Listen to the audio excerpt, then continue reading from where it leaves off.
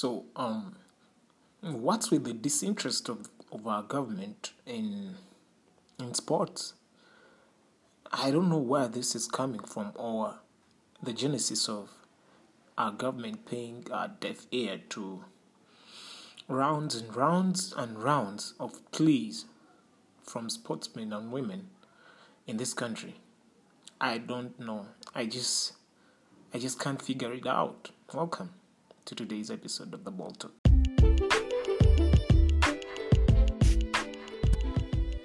So just the other day, our basketball team was competing in the Continental Championship in Rwanda, and a lot of I won't say that a lot of good stuff happened, because we really didn't make it to the quarterfinals. All right, we were beaten by Cape Verde, and at least our boys tried. But do you know what happened after that?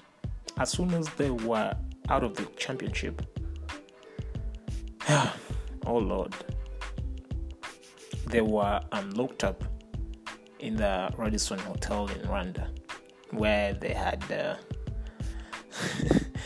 booked to stay all through the championship until the end. Now, they were not allowed to leave because they had arrears to pay. They were being demanded a good sum of money by the hotel management. Now, what really made this newsworthy was the fact that President Kagame of Rwanda, the host nation, there were news making rounds that he had actually taken it upon himself to pay the hotel. And considering the frosty relationship between the two countries, Uganda and Rwanda, whereby the border between the two nations is still closed up until now, after something like 3 years now,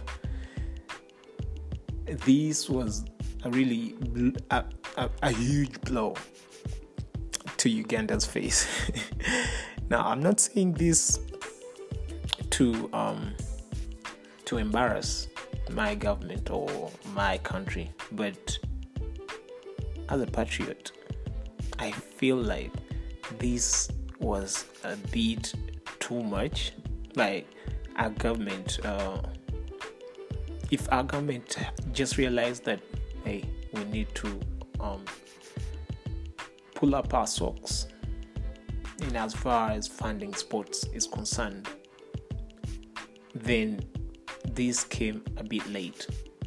Do you know why?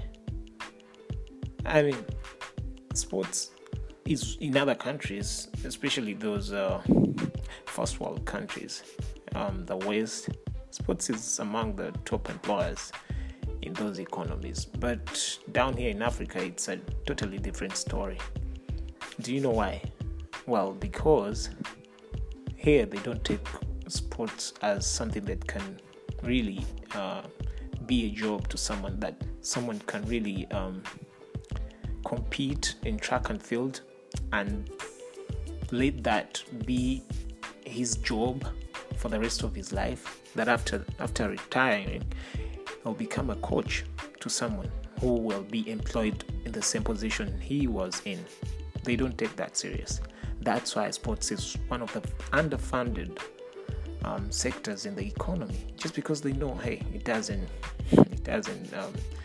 give a return on investment. Why should we build stadiums? Why should we fund teams to go and compete in different championships, in different competitions? That's why in the Olympics we actually didn't perform so well. However much we managed to get a few medals here and there. But if sports was really taken serious as an industry that can employ people, we wouldn't be having such instances where a president of a different nation has to come in and save or pay up areas for a foreign team. I mean, that's not. It was just embarrassing for our country. It was just embarrassing. Seriously. First of all, tables had to be shaken really, really, really hard with full force just for the Olympics team to get funding, because they were almost not going to Tokyo.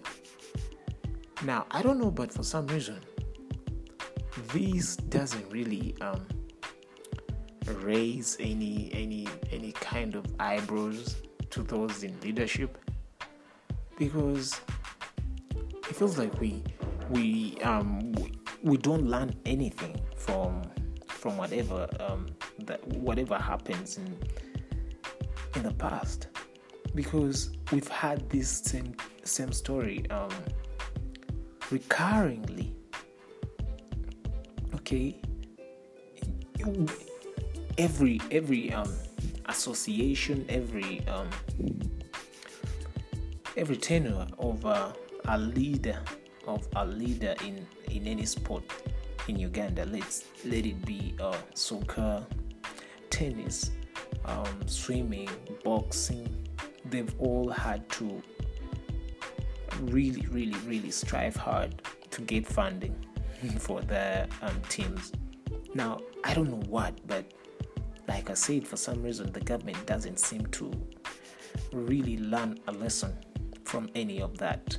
I don't know, but the instance in Rwanda, it really painted a very, very, very bad image of our nation. I mean, for a country as small as Rwanda, with its population roughly 15 million people, with an economy such as Rwanda's, I know it's not doing really bad. It's among the fastest growing economies in the world, but you can't compare it to Uganda's. You can't. And for that reason, we really, really, really, really had to do better. Seriously, we had to do better. I mean, Rwanda is just our neighbor here. How can our team fail to pay hotel dues, and all the hotel management had to do was to first lock them up in the hotel and not allow them to leave to come back to Kampala? I mean, it was just embarrassing. Seriously, it was just embarrassing. I don't know what you guys think, and I don't know what our people in leadership positions are thinking, but this was really, really, really bad for our nation and for us as Ugandans, because, man, we can't be having such instances. It really leaves a bad legacy. It's just bad for business. It's just bad. But hey, what can we do besides talk about it? That's all we can do. We don't have power. Hey, thanks for listening. This is Nasib, and give me feedback on Twitter at Nasib, NASYBB at the end. That's Nasib on Twitter. Give me your feedback about this particular episode. What do you think should the government do? What is it that is lacking in the sports industry, in the sports fraternity? Give me feedback. I'll be happy to hear from you guys. All right. Have a nice week ahead. I'll catch you up next time. All right. Thanks for listening. Have a fabulous day. Goodbye.